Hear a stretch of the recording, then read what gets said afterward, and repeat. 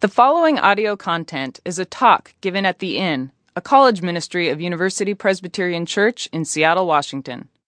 For more information, please visit our website, theinnseattle.org. We invite you to join us each Tuesday at 9 p.m. on the corner of 16th and 47th in Seattle's U District. Well, as he said, my name is Janie. Glad that you guys are here tonight. Did you all have great Memorial Day weekends? Yeah. All right.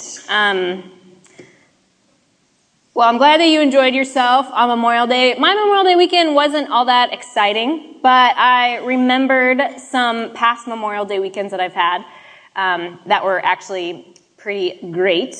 Because a couple Memorial Day weekends over the past few years, I have gone to ride roller coasters. How many of you guys like riding roller coasters? Yeah, coaster fans? It's one of my favorite things to do. I go on lots of vacations for the sole purpose of riding a roller coaster. When I lived in Tennessee, I drove to Cincinnati for the purpose of riding a roller coaster, one of the longest in the world. It was pretty great. So I really like roller coasters. It's often one of the reasons that I do go to the places that I go. And one of the places that I go at least once a year, annual pilgrimage, is Six Flags Magic Mountain, because it's probably the best bang for your buck as far as the good roller coasters all being in one spot, and because I have free people to stay with in Southern California. So I typically go with Becky Riggers. Many of you know her. She loves coasters as well.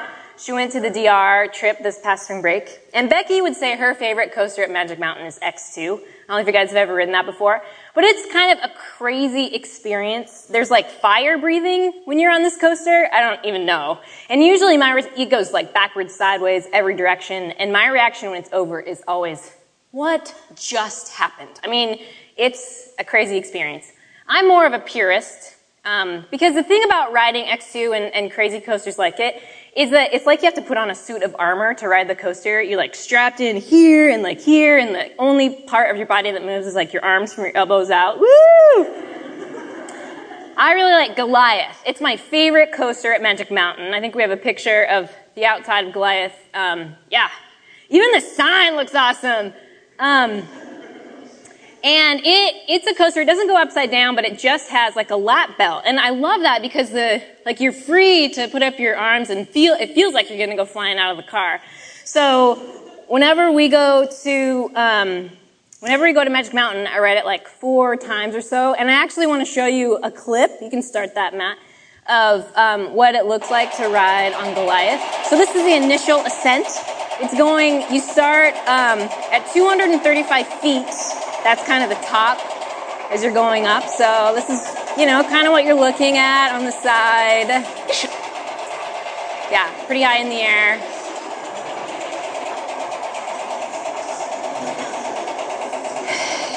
And this whole time you're kind of anticipating what you're about to experience. And then you get to the top, and this I think is my favorite part of the whole thing. It stops for just a minute. And then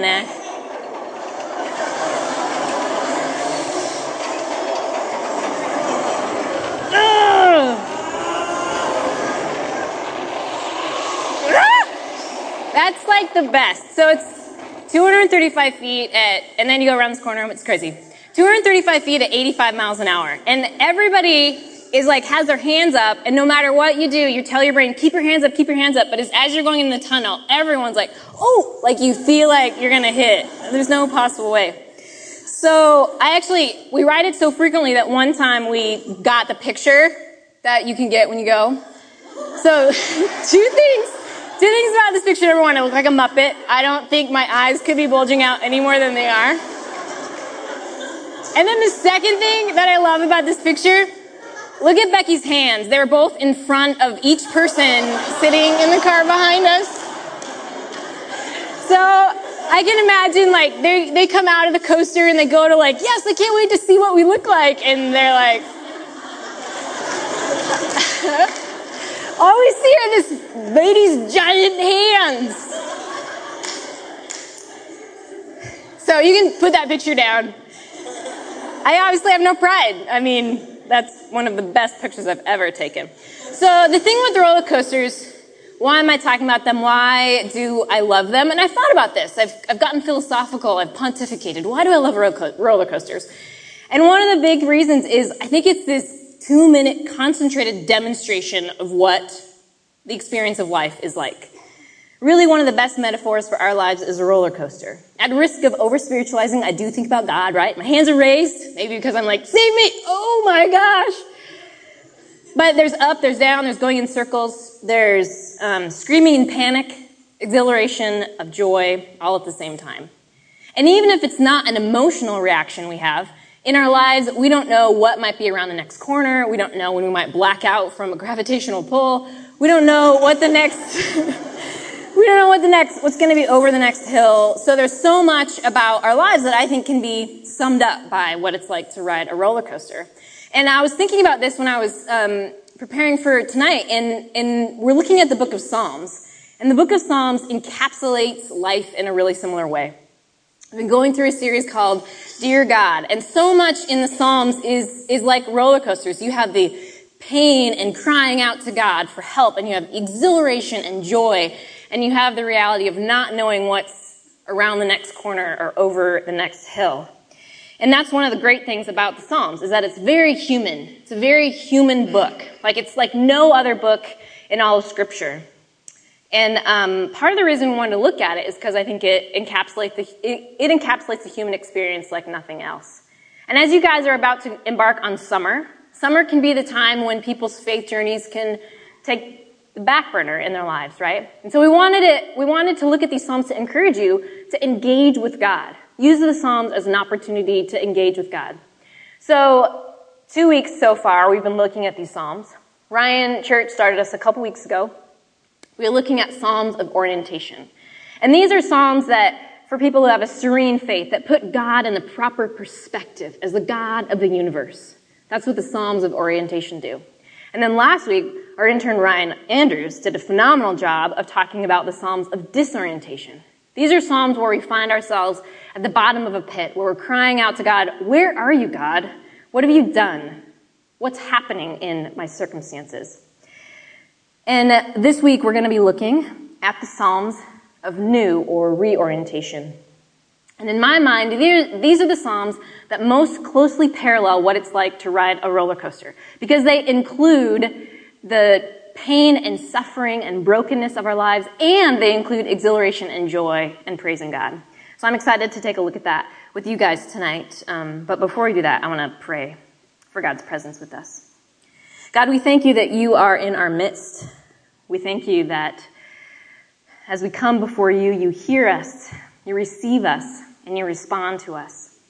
I pray that tonight, as we take a look at your Psalms, that we would be reminded of what it looks like to be oriented toward you, to bring our whole selves, our questions, our struggles, our needs, our joy, and our pain, and to lay them at your feet.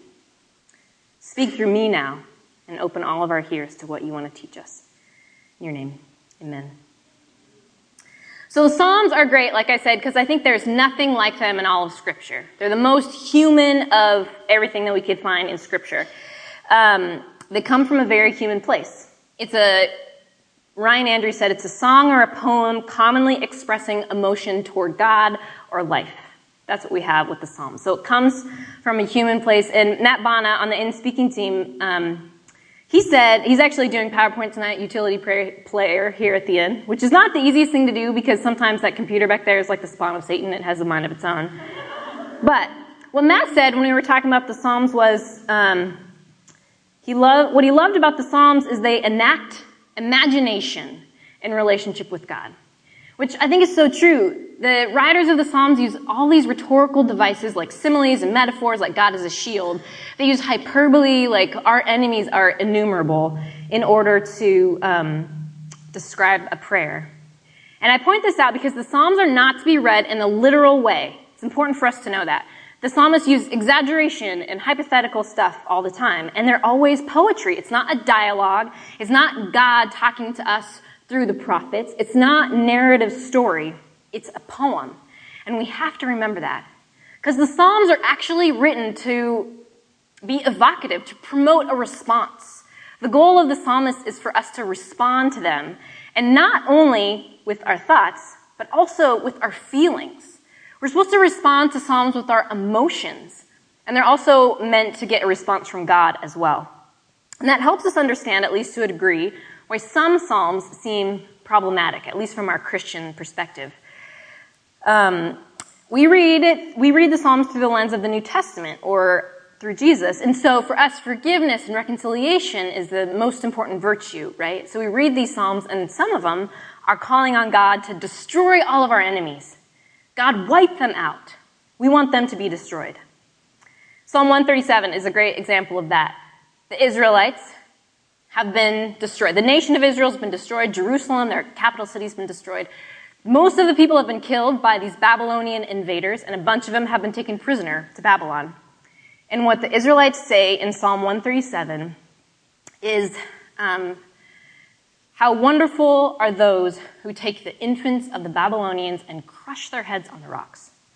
Whoa, that's a pretty emotional response. Someone's having a hard time. And when we read that, we might think, what? These are God's people, and they're saying they want people destroyed? It doesn't make sense to us. And what I want you to realize is it's not our job to justify what they're saying. We don't have to explain why the Israelites would want people destroyed, but we can try to understand where they're coming from and what it is they're trying to say to God. And while I can't reconcile some of the things that are said in the Psalms that seem pretty problematic, at least to me, what I can try and do is understand where the Israelites are coming from. And here, there are two things that I think it's important for us to understand. The first one is when we read the Psalms, we realize that the Israelites were persecuted, they were destroyed over and over and over again throughout their history. And whenever we are hurt by someone, whenever someone causes us pain, what is our immediate reaction to them? We want revenge, don't we? We want them to experience the same hurt and pain that we've experienced. Now, maybe we haven't had our nation destroyed and taken prisoner, but I think we all have been hurt by people in our lives. Let's talk about maybe someone hurting you in a dating relationship. You only had positive, wonderful responses to that, right? I can look back at my journal at a time when my boyfriend started dating my best friend behind my back. So what I wrote in my journal was not, oh man, God, I hope they live happily ever after. Buy a home in the suburbs, maybe one on the beach too. That'd be great for them. I actually had some other choice words as far as what I wanted God to do to them and their relationship. But it was an opportunity for me to bring even my vengeful self to God. And the second thing I want us to recognize when it comes to these Psalms that seem problematic is the Israelites didn't act on them. They actually let God be the judge. They just told God, here is what our desire is. God, you be the judge. They surrendered what it was that they were struggling with to God. And I think what the psalmist is trying to get us to do is to surrender ourselves to God, because it's only when we bring our vengeful selves, our hate-filled selves, that God's able to enter into our heart and transform it to reconciling selves, forgiving selves. So I think these Psalms that seem problematic can teach us the honesty that God wants from us, and the new orientation God wants from us as well. So the Psalms of new orientation that we're talking about tonight are closely connected to what Ryan talked about last week with the Psalms of disorientation. They involve trouble and difficulty and destruction, and they also involve noticing that you've been saved by God unexpectedly. The Israelites were in moments of destruction, and then they realized, God has saved me. God has reconciled me. So let's take a look at Psalm 34. I will extol the Lord at all times. His praise will always be on my lips. I will glory in the Lord. Let the afflicted hear and rejoice. Glorify the Lord with me. Let us exalt his name together. I sought the Lord, and he answered me. He delivered me from all my fears. Those who look to him are radiant. Their faces are never covered with shame. This poor man called, and the Lord heard him. He saved him out of all his troubles. The angel of the Lord encamps around those who fear him, and he delivers them. Taste and see that the Lord is good. Blessed are those who take refuge in him. Fear the Lord, you his holy people, for those who fear him lack nothing. The lions may grow weak and hungry, but those who seek the Lord lack no good thing. Verse 6, it clues us in. This poor man called, and the Lord heard him. He saved him out of all his troubles. This is a psalm of new orientation, desperate situation. God intervened, even when they didn't expect it. We also have some of the elements that I talked about earlier. You have metaphor, talking about the lion. And verse 8, one of my favorite verses in all of Scripture, says, taste and see that the Lord is good. That means absorb with your entire being. Let all five senses absorb the reality of God at work in your life and in this world. When you look at food and you think, oh wow, that looks really good, you haven't experienced it for yourself. Or someone says, oh man, I tasted that and it is amazing. You still haven't experienced it for yourself. Until you taste and see that God is good, you're not going to know how amazing God can be. The psalmist is encouraging you to experience God with all of yourselves. So that's what we have with Psalms of New Orientation. Being in a desperate situation and having a surprising gift of being saved. Something that you can't explain. Now, you don't go back to the way things were before you found yourself in a pit, before you found yourself in a desperate situation. You can't go back in time or erase what's happened. But there's a healing that you didn't expect. Even though you remember the difficulty, you can identify ways that God has been present and given you a new orientation, a reorientation towards Him that you didn't have when you found yourself in the bottom of a pit. It's something that the Israelites didn't know how to explain, so they did what they knew how to do. They testified to the amazement of the grace and power of God at work in their lives. And I can't explain to you how God has transformed me, how Jesus has saved me from my sins. But all I can do is testify to the amazement that God has been at work in me through Jesus Christ. About 10 years ago, I had an experience of the depths of despair, being at the bottom of a pit. I was in grad school and I was living in New Jersey, and one of my closest friends, her name was Kristen, she was living a few thousand miles away. And we were those, you guys probably have those friends where you just get each other, you're just like, we're like this, right? We just understand each other. And we used to say that we were kindred spirits, and in a parallel universe, we were probably sisters. Like, that's how close we were. We just had a great relationship. And one day, it was the beginning of December, and I got a phone call. Pick up the phone, and the person on the other end told me that day, Kristen had been killed in a car accident. It was one of the only moments in my life where my knees buckled and I fell on the floor. And I just cried. I was in the pit of despair. I was crying constantly for 2 weeks, contrary to probably what some of you think of me. I actually do cry all the time. But I was crying and I couldn't stop for 2 weeks. I was just desperate. And I remember crying out to God, why? How could you let this happen? Where are you in the midst of this? I had no answers. I had no explanations. And then at one moment, I had this moment of amazing grace. I got this envelope shoved under my door, and I opened it up. And I was in grad school, like I said, so I had no money. There was no way I was going to be able to go to her memorial service. And I opened up this envelope, and there's a card and $300 cash. And on the card, it was signed by 30 friends of mine. They had all given $10 so that I could go to this memorial service. Now, my pain and my grief didn't go away. I was still desperately hurting because of what had happened to my close friend. But I had this moment of amazing grace. God had shown me grace and love through my community. We can have a new orientation even in the midst of our hurt and our pain when we least expect it.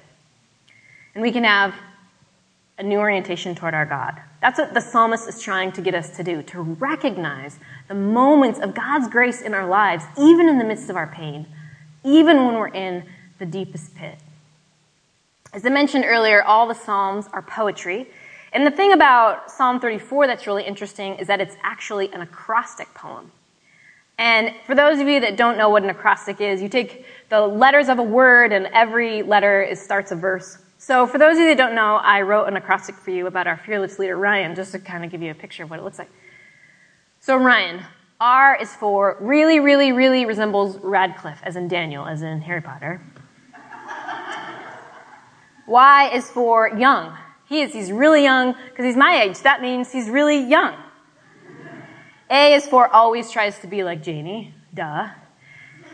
And N is for named himself the R. That's right, he gave himself that nickname. Don't let him tell you anything differently. Each stanza of the 22 verses of Psalm 34 actually starts with a letter of the Hebrew alphabet. And the reason I think this is interesting is that it would have been used in the Psalms or passed down by oral tradition, and by having each verse start with a letter of the Hebrew alphabet, it would have been taught to children. And the psalmist wants to teach children how it is that you can live your life in response to God. That's the goal of this psalm, is to be able to teach children. And in verse 11, he actually says, the psalmist says, "Come, my children, listen to me. I will teach you the fear of the Lord." He wants to teach children that he has been rescued. He wants to offer counsel as to how they can live lives in service to God as well.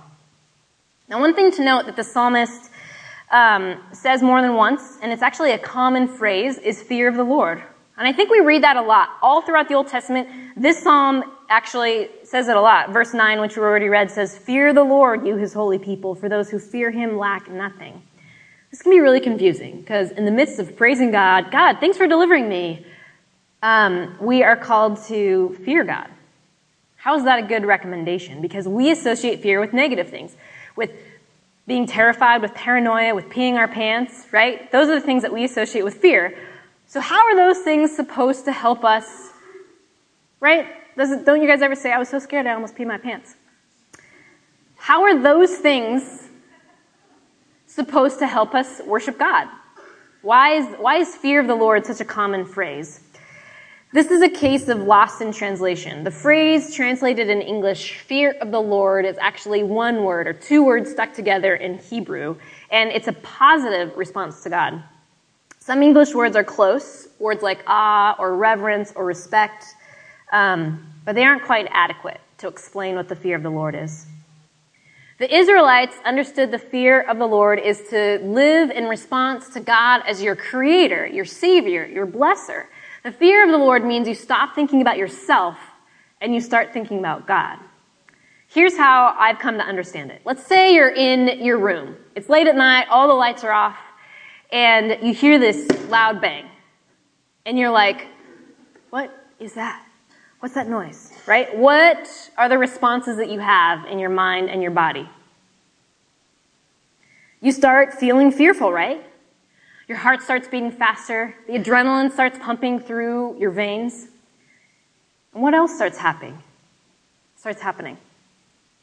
Time starts to slow down. You have a hyper-awareness of everything that's going on around you. Your senses are amazing, right? In a dark room, I feel like I can see like a cat. And all of a sudden, my hearing is good. I feel like I could hear a mile away. And then you start to pay attention to everything that's going on in the stillness of the room. What happens when you're fearful is you pay attention. That's what the fear of the Lord is. To live your life in a way that you are hyper-aware of the fact that God is present. And you can see it with your eyes, you can hear it. You can notice it in everything that's going on. It's not a negative fear that would make you run away from God. It's a positive response that you want to draw closer to God. There definitely should be fear involved because we should be scared when we recognize the potential of what the God of the universe can do. But we can be filled with awe and mystery that God is present, even in our fear. Eugene Peterson writes, "Fear of the Lord is fear that pulls us out of our preoccupation with ourselves, our feelings, our circumstances, into a world of wonder and awareness. When we're fearful, we pay attention. Not dread, but astonishment. Not terror, but reverence. Not shaking in your boots, panic, but enraptured with love, fascination. That's the fear of the Lord. Every time I step on a roller coaster, I am petrified. And one of the coasters that we ride at Magic Mountain is called Viper. It has the sign as you're going up the initial ascent that says, "Keep hands on grab bar." And the grab bar is like right here. So I just keep saying to myself over and over again, keep hands on grab bar, keep hands on grab bar. White knuckles, holding onto the grab bar as tight as I possibly can. God wants us to hold onto him as tight as we possibly can. In the midst of fear and trembling of what God can do, we have a deep sense of peace because we know what God has done and we know what God will do in our lives and in this world. Listen to what the psalmist says at the end of Psalm 34, starting at verse 18. The Lord is close to the brokenhearted and saves those who are crushed in spirit. The righteous may have many troubles, but the Lord delivers them from them all. He protects all their bones. Not one of them will be broken. Evil will slay the wicked. The foes of the righteous will be condemned. The Lord redeems his servants. No one who takes refuge in him will be condemned. God is in the business of saving the downtrodden. As I close tonight, I want to give you guys some tools to write your own psalms. Now that might sound kind of silly, but honestly, that's how I pray to God. One of my favorite authors is Thomas Merton, who was a Trappist monk who spent 12 hours a day in prayer. And he says, in prayer, we are always beginners. And I remind myself of that every day when I don't know what to pray to God. So here's what I pray. It's called the here's what prayer. So I start off by writing in my journal or saying out loud to God, God, here's what about you, God. Here's what about you. And everything I can offer to God that's a praise about who God is. And when I run out of things to say, which is pretty quick because there's only so many times you can say, God, you're awesome. God, you're super awesome. God, you're super duper awesome. I will look to the Psalms because they give me the language I need in order to say, God, here's what about you. And then the second thing that I will tell God or write in my journal is I will say, God, here's what about me. Here are all the things I need you to know about me. And we need to include in that, here is the pain that I feel. Here are the people that I want you to take revenge on. Here's the brokenness that I feel. And again, I run out of language. I can only say, I suck at this and this and this so many times. And the Psalms can give me the language that I need. And the last thing is thank you, thank you, thank you. Words of thanks. God, thank you for this. Thank you for showing up. Thank you for saving me and orienting me back to you. That is what I desperately needed. And these are like the Psalms that we've looked at. The first one, Psalm of Orientation. God, here's what about you. Psalms of Disorientation. God, I am lost. Where are you? I need you. And then Psalms of New Orientation. Thank you, thank you, thank you. God is never removed from our lives. And the Psalms remind us that our transformation is made possible when we engage with our God, when we talk to our God, when we allow God to respond to us.